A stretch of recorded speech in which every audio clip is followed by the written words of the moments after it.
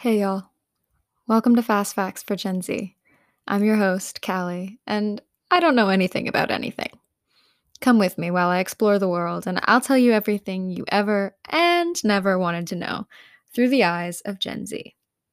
Today's episode: the epic highs and lows of high school theater, and how a deep dive into acting training changed my perspective on real life. I don't think I've talked about theater much on the podcast before. On a surface level, that's surprising because I've devoted a lot of time and energy into theater during my life, and the only obvious reason that I haven't done much with it recently is because of COVID. But despite that surface level dedication to acting, I've actually had somewhat of a love hate relationship with theater. I'll explain why more later on, but I need to get some positive vibes together pretty soon because I've got a presentation about theater to some kids later this week, and I want to sound like I love it completely. So, cue the happy memories.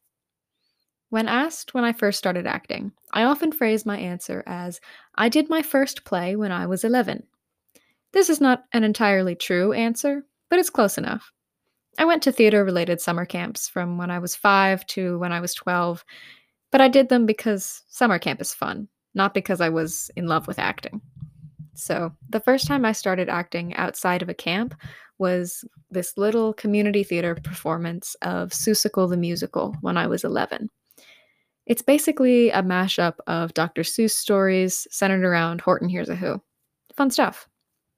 I cannot, for the life of me, remember why I auditioned for it. I had never done a play before. I didn't have any friends auditioning. I hardly knew anybody. The director was a teacher at my elementary school, but he wasn't ever my teacher. So I really have no idea what possessed me to walk into a giant room full of people I had never met and sing a song in my 11-year-old voice to audition for this play. Child me had more confidence than a frat boy. And from that confidence came a surprisingly easy group of friends. There were several kids my age who were already friends and had known each other their whole lives. All it took for me was to be in a couple scenes with them, and I slipped right in. Not only did I fit in, but I was cool, as far as an 11-year-old can be cool. I was tall for my age, I could sing, I caught on to simple choreography easily, and I was the kind of polite rule follower that made adults like me but didn't make my peers think I was lame. I loved it. Of course I did. It was fun. It was low pressure. I had a great time. It was an exceptional first foray into theater. Then, when I got into middle school, I naturally showed interest in my middle school's drama club. That fall, they were planning on sending a few middle school students over to the high school to audition for their performance of A Christmas Carol. Since you can always use more children in a performance of A Christmas Carol, it was terrifying to be a sixth grader surrounded by a cast of 30 high school students. But honestly, they took such good care of us. It was incredibly sweet.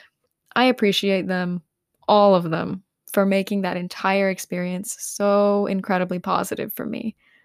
I returned to middle school drama club with the confidence that I already had some experience, already had some friends, and was ready for whatever came next.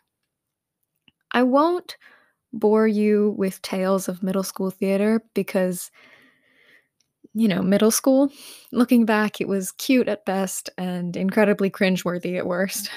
When I was living it, though, it didn't feel like either of those things. We were ambitious, so it was stressful. We worked hard, so it was rewarding. We goofed off and tried new things, so it was fun. Perhaps most importantly, theater became a built in friend group for a lot of us, sort of in the way that sports or band is a built in friend group. The community is built by proximity, yes, but also because when one person is supported and gets better at what they do, everybody benefits. So everybody supports and teaches and practices with each other, and we formed bonds through that. In middle school, especially, social development and social relationships are so, so important. And because my first two experiences with theater were so overwhelmingly positive, middle school theater could be focused on social development for me without worry over feeling like I was good enough or I fit in, because I already knew that I was and I did. Ooh, things are too positive now. I can feel it. Something ominous has to happen, or else this story would have no drama. So, it's the spring of my 8th grade year. I'm 14, right? I was 14 in the spring of 8th grade. Yes, I did my math right. So, I'm 14, and I get an email from an acting coach who I had taken a class with once. She's a great actress, used to work for Hollywood, still does TV stuff. She's objectively a cool person. Except her beginning theater class really stressed me out and made me anxious because sometime between starting middle school and nearing the end of 8th grade, I became less confident and more self conscious. I think that's what middle school does to you. Regardless, I received this email and was prepared to say, no, I'm actually not going to take another year of your classes because it made me sad. But that is not, in fact, what the email was asking. The email was inviting me to be a guest actor for her master acting class, a group of older, well trained high school actors who needed more people for their play that semester. Why she chose me? I will never, ever know. She didn't know me. Regardless, I said yes. This experience was not as overly positive as previous ones, but it did give me another view into a more professional theater. I learned a lot and worked hard and got a lot better, and I joined this master acting class the following fall. It was awkward. I was extremely self-conscious. The other people in the class had a strange, unspoken language of survival that I swiftly learned but never felt entirely comfortable with. This sounds dramatic, but I swear it's not.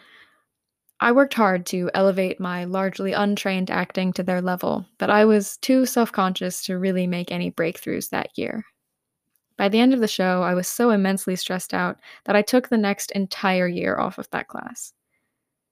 I did both school theater and community theater during that time, just trying to figure out where I fit, but my odd mix of experiences actually prevented me from feeling truly at home in any of them. So that was fun. To embrace my newfound lack of ability to fit in, I decided to lean into it and step into the world of directing. I was already interested in it since I always had a bunch of big ideas that I could never implement as just one actor, but I felt like it suited me even more now that I didn't feel really comfortable in any group of actors. My first actual foray into directing was this spooky little anti-war drama from the 1930s called Bury the Dead. It's very weird and very political. Not your obvious choice for a high school play, but hey, the theater teacher was an ask for forgiveness, not permission kind of guy, so he tossed us the scripts and we ran with it. I made breakthroughs in my directing and in my acting during that play, which gave me the energy and confidence I needed to give that master acting class one more shot. It went mostly fine. I was much more confident than I used to be, which helped. The director only made me cry during rehearsal once, because for some reason I was completely incapable of walking into the scene the way she wanted me to. And I had to do it like 30 times before she let me stop because I was crying. I'm not bitter about it. Mm-mm. I'm joking. The rest of it was generally fun and positive. I had exactly one acting breakthrough that my director applauded me greatly for, and one that made my director think I was in love with a castmate, which was not the intended effect, but I'll take what I can get. At the end of the show, I evaluated my experience and my options and decided that no, I wasn't going to be coming back, but I did have a nice time. It didn't help that I was solo directing for the first time for a different show, so there were some days near the end where I spent 5 hours at one rehearsal for the show I was acting in, and then drove to the other to spend 5 or 6 more hours working on the show I was directing. It was exhausting. I wrote my college essay about that time in my life, I think. Honestly, bold of me to write a college essay about an intensely stressful experience that ended in me discovering that I needed to learn when to set boundaries for myself, stop doing everything all at once. Learning to quit more often is not typically the angle you want to push when applying for college. It worked out for me, but I wouldn't recommend it. Write your college essay about something better than that. Oh, somewhere in there in that time, I assistant directed a musical for the local community theater. I forget when that was. I have no concept of the passage of time. That was fun. I definitely was not old enough to be in any kind of position of power, but according to them, I was incredibly helpful because they've asked me to do it several times since. I was going to stage manage for them in 2020, but 2020. That was good and fun. No problems there that I remember, so clearly they weren't that bad if they existed. So, what did I learn from all this? Well, a lot of the lessons aren't necessarily limited to theater, but they're lessons I could have learned in any social activity related to teamwork and skill building. Specific to acting, I learned to look at different strategies and techniques. A lot of stuff that I got taught early on proved to be harmful to my mental health. The master teachers who talk about sense memory and creating real emotions to feel on stage so that all of your acting is actually real, their techniques make for great acting and miserable actors. I got some of the best performances of my life out of those techniques, but several of them also sent my mental health spiraling into confusion. I was unable to separate myself and my emotions from the emotions of the character, because the entire technique is focused on making your emotions and the character's emotions identical to each other. So I learned not to get too caught up in thinking that one way is the only way, because that way did not work for me. I also learned to think swiftly on my feet, like really swiftly. I will never forget. I hope I haven't told this story on the podcast before. I'll never forget the opening night of a play I was in freshman year, where the entire point of the first scene was that I picked up a gun, hid it on set, and shot my husband with it. Fake gun, fake gun. Bright neon green Nerf gun that made us laugh so much that when we had to rehearse, so we had to do that over and over and over and over and over, so we didn't laugh about this neon green Nerf gun in the middle of our very serious scenes. And on opening night, I walk out onto the stage, saying my lines, acting very much like I was totally not plotting my husband's murder or anything. I did a great job. I thought to myself, I guess I'll meander over to where I need to pick up the Nerf gun, totally cool and nonchalant, not plotting anything at all. But then I glanced down to where the Nerf gun was supposed to be, and it wasn't there. My body switched onto autopilot, and my brain started searching for any possible location that it could be. Another actor told me later that he saw from backstage the exact moment that I realized the prop was not where it belonged, because I went entirely rigid and then started looking a lot more panicked. It suited the character, which was lucky for me. Surprisingly, my mental dialogue was a lot less panicked than you would expect, because I was mostly resigned to my fate that this was going to be unusual. There were only two places the Nerf gun could be, other than where it was supposed to be, obviously. It could be lost backstage, never to be seen again, and I would have to go full finger gun and just hope everyone else rolled with it. Or it could be across the stage from where I was supposed to be, in a drawer that was supposed to be secret, where it lived for the rest of the play. I had no way of communicating this to the guy I was in the scene with, so I just hoped he would figure it out. So, as naturally as I could, I made my way over to the drawer. There was no reason for my character to go over there. It was an entirely unjustified movement, as we say, but I had to.